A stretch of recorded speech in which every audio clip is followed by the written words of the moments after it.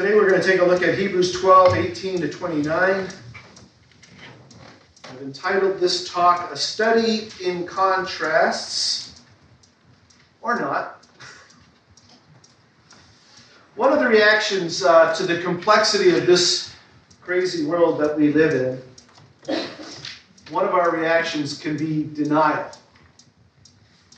Instead of recognizing and acknowledging, admitting our inability to fully comprehend the challenges of our day, we insist that that which is actually gray is black or white. We double down on simplistic, accessible worldviews that suggest that anything can sort of be explained quite easily. We surround ourselves with like-minded people. We listen to news sources that feed our worldview. We join political parties or organizations that just reinforce our simplistic view of a very complex world. And the truth be told, not everything is black and white. I can see this instinct that we have of trying to simplify so that it's accessible and sort of easy to manage. It's a coping mechanism. I can see that even in how we see God. God is complex. As Colleen read from Isaiah 54, his ways are not our ways. His thoughts are not our thoughts. They're just so far beyond. But we have this instinct. We need to make it attainable. We need to be able to make everything accessible. We need to be able to explain everything. And so what we do is we try to create a box of our own making to fit God into so that we can make sense of Him. Some things about God are clearly black and white. He is the God supreme, the only true God. He is in control. He started this world. His hand is overseeing this world. And ultimately, on His impulse, things will come to an end. He's in control. His power and His wisdom and His love are perfect. You cannot find fault with Him. But, even with God, we quickly run into complexities that are hard for us to comprehend. Unless, of course, we dumb it down and simplify it and make God fit into our paradigms. We filter God through our filters. In fact, we make Him into our image. The opposite of the fact that Scripture tells us that we are created in His image. This passage, Hebrews 12, 18 to 29, is one that forces us to abandon our tendency to simplify God. The writer explains two very different experiences of God. Two very different experiences of God. And the error would be is to look at those two experiences and somehow come to the conclusion, because we need to make this fit into our box of God, or the box that we put God into, the error would be to say that somehow the experiences are different because God is different. Somehow He changed. God never changes. Let's take a look at those two experiences that the author is that I'm referring to, that the author has written. The titles in my NIV Bible are The Mountain of Fear and The Mountain of Joy. Let's start with Hebrews 12, verses 18 to 21, the mountain of fear. You have not come to a mountain that can be touched and that is burning with fire, to darkness, gloom, and storm, to a trumpet blast, or to such a voice speaking words that those who heard it begged that no further word be spoken to them, because they could not bear what was commanded. If even an animal touches the mountain, it must be stoned to death. The sight was so terrifying that Moses said, I am trembling with fear. The mountain of joy. But you have come to Mount Zion, to the city of the living God, the heavenly Jerusalem. You have come to thousands upon thousands of angels in joyful assembly, to the church of the firstborn whose names are written in heaven. You've come to God, the judge of all, to the Spirit of the righteous made perfect, to Jesus, the mediator of a new covenant, and to the sprinkled blood that speaks a better word than the blood of Abel. The writer is describing two very different experiences of God. The first description is a description of the people of Israel under the command of Moses as they have been delivered miraculously from slavery in Egypt, and they are moving slowly, progressively towards the land that God has promised to them. And they come to a mountain, and that mountain is Sinai. Let me read to you Exodus 19 that describes their experience. On the first day of the third month after the Israelites left Egypt, on that very day they came to the desert of Sinai. After they set out from Rephidim, they entered the desert of Sinai, and Israel camped there in the desert in front of the mountain. Then Moses went up to God, and the Lord called to him from the mountain and said, This is what you are to say to the descendants of Jacob, and what you are to tell the people of Israel. You yourselves have seen what I did to Egypt, and how I carried you on eagle's wings and brought you to myself. Now if you obey me fully and keep my covenant, then out of all nations you will be a treasured possession. Although the whole earth is mine, you will be for me a kingdom of priests and a holy nation.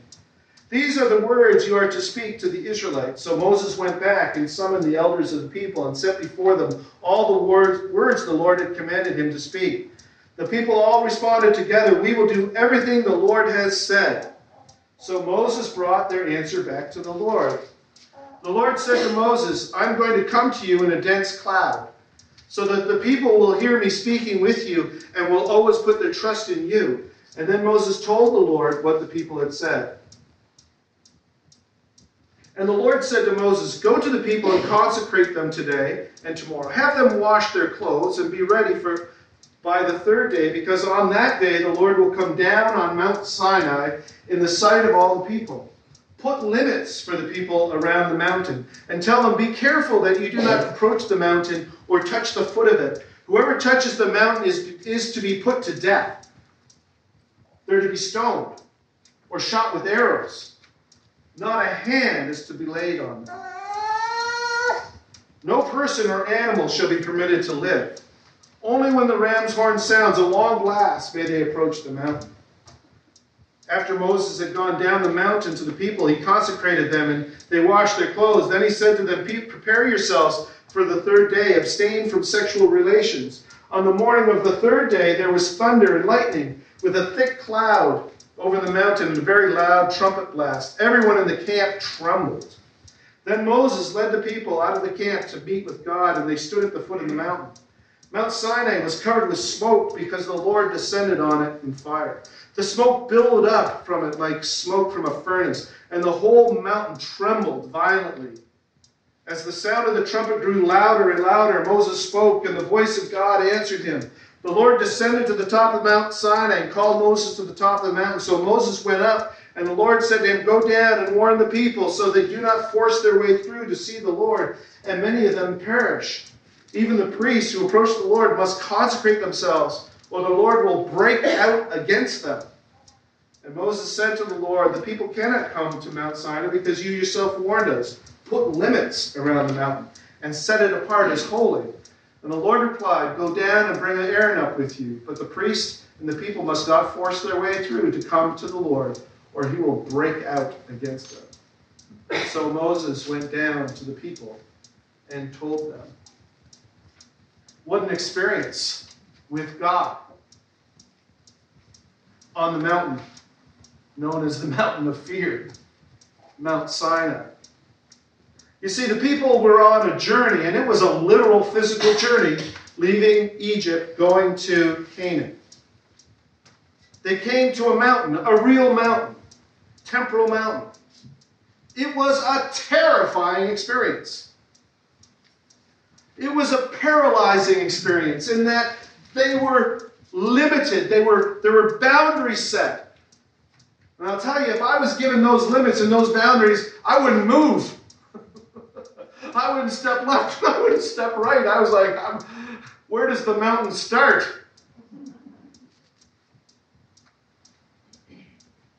And Mount Sinai, other than God himself, was inhabited by one person who was shaking in his boots. And that was Moses. And he had special permission to be there.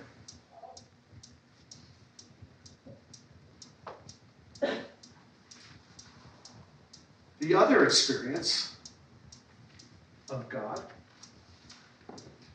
is a very different experience of God. It's the experience written by the author of Hebrews about the mountain of joy. And it's not a literal physical journey he's referring to. He's being figurative. He's not being literal. And he's speaking about a spiritual journey that his readers have been on, and those of us who read it today have been on. We have come to. We have not come to Mount Sinai. We have come to Mount Zion.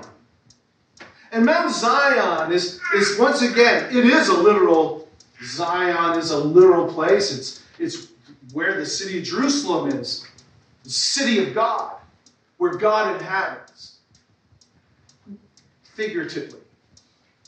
And so we have come to the city of God, to Mount Zion, figuratively, spiritually. And it is a joyful experience. The angels are singing. The righteous are there rejoicing. There aren't boundaries. There are invitations. Come to the city. Step foot. Get in here. Come. There are throngs of inhabitants. Mount Sinai, there was one scared guy called Moses. And in Mount Zion, the city of, or the mountain of joy, there are throngs of angels and the righteous who are there, and they are rejoicing.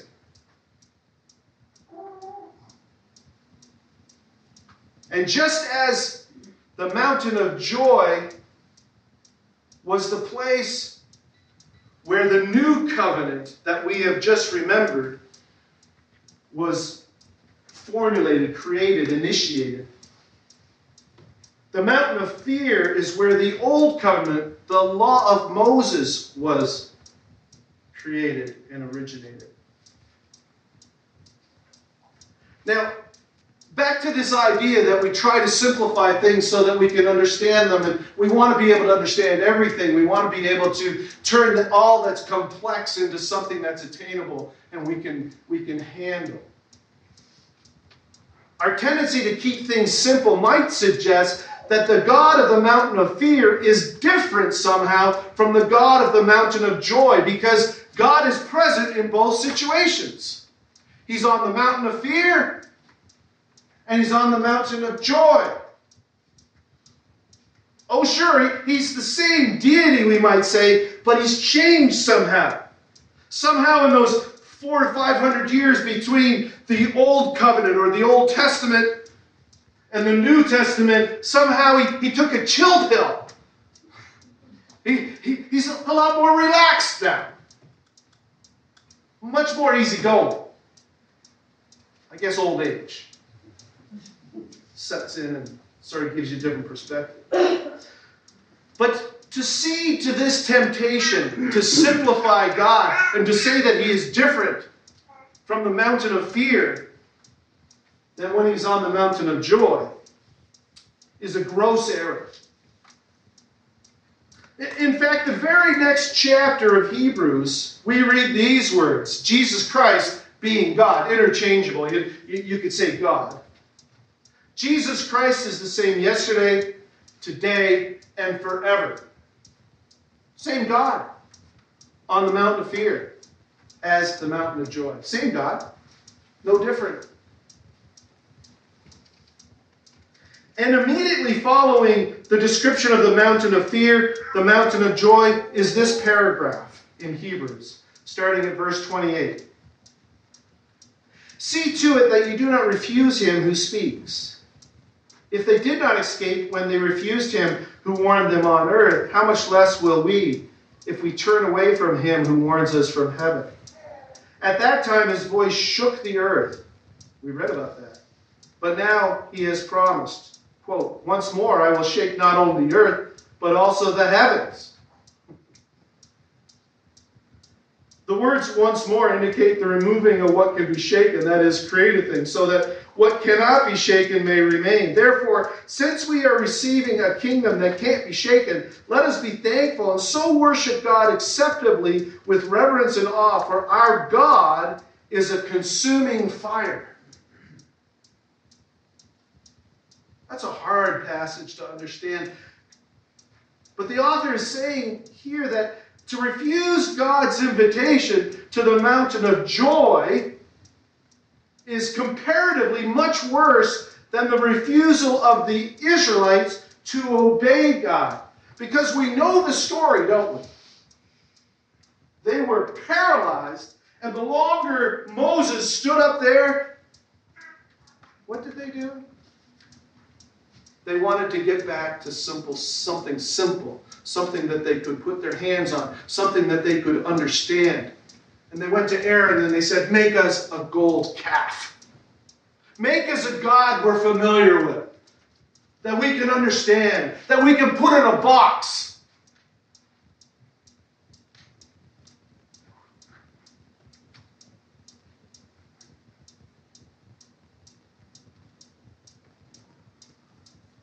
You know, there's no justification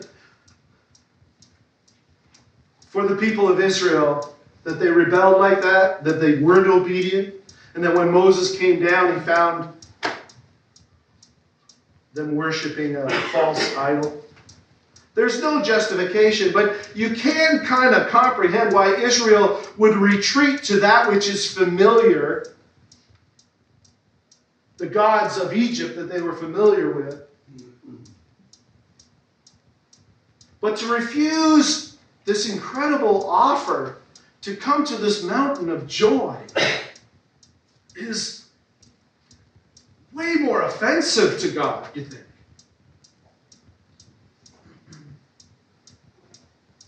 So you kind of understand, they were scared and they ran to the familiar.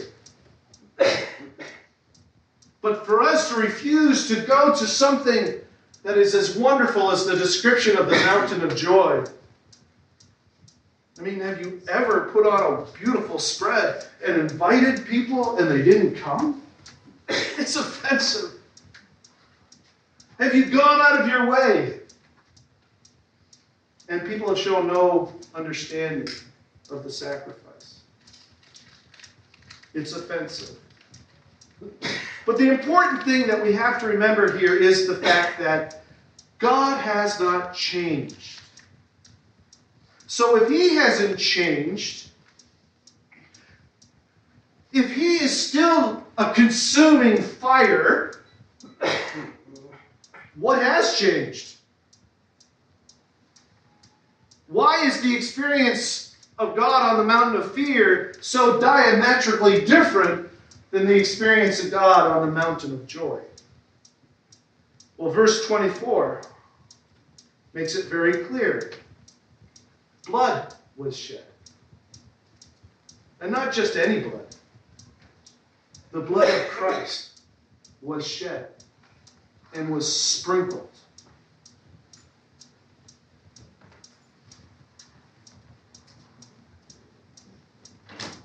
Verse 24 says, to the sprinkled blood that speaks a better word than the blood of Abel. You have come to sprinkled blood that speaks a better word than the blood of Abel. Well, what are we talking about? The blood of Abel. What? Blood speaking. This is really hard to comprehend. But you remember the story of Adam and Eve's kids? And how Abel brought to God a sacrifice that was acceptable. And Cain brought an inferior sacrifice. And in his jealousy, he killed his brother Abel.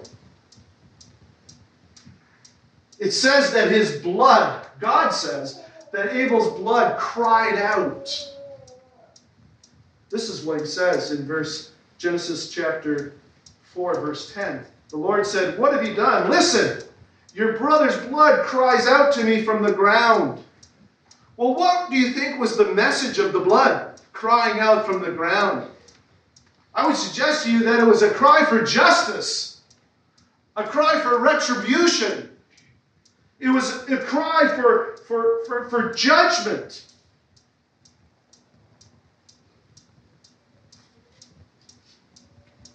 What's the blood of Christ crying out? What is the better message of the blood of Christ? The better message of the blood of Christ is not a cry for justice, but a cry of justice served. It speaks of atonement. It speaks not of judgment, but of redemption. Not of retribution, but of absolution. Because the blood of Christ was shed, Christ on the cross shed his blood. Because that happened, those of us who are sprinkled in that blood have no fear to go into the presence of the consuming fire. Because we are covered by the blood. And it is a joyous experience because we know that we will be spared the wrath of God.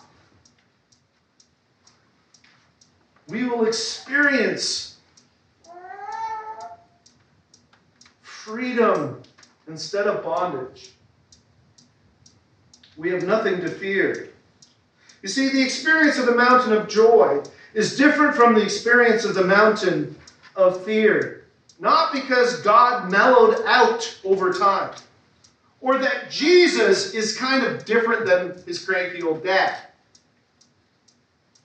No, it's because the blood of Christ sprinkled on every believer removes the threat of judgment, condemnation, the curse. In other words, we can enjoy the presence of the one known as the consuming fire because we are immune to its fury.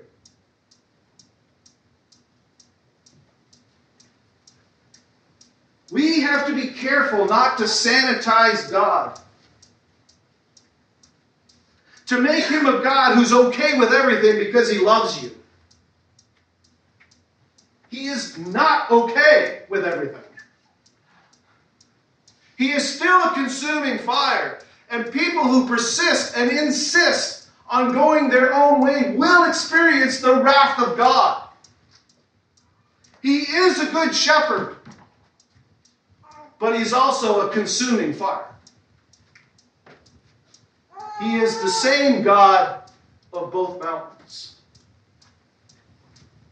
The difference is our accessibility to him. To be able to walk, not just walk, Not to grovel, not to crawl, but to rejoice, to party with the God of the mountain of joy. Even though he still is a consuming fire. If we sanitize God or we diminish him, he no longer is holy. He's no longer that different than us.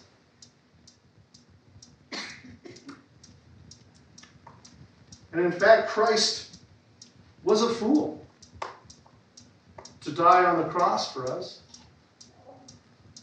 If sin's okay. There's no hell. The universalists are right. We all win and we all get saved and we all go to heaven and spend eternity together.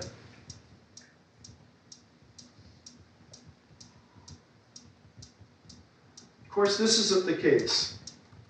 At least not according to the scriptures that we hold to be true. Even as we enjoy the joyful celebration of the mountain of joy, we must always acknowledge that our God is a consuming fire. This is what Paul is suggesting in Philippians 2, verses 12 and 13. Therefore, my dear friends, as you've always obeyed, not only in my presence, but now much more in my absence, continue to work out your salvation with fear and trembling. For it is God who works in you to will and to act in order to fulfill his good purpose. There is a sobriety to our celebration.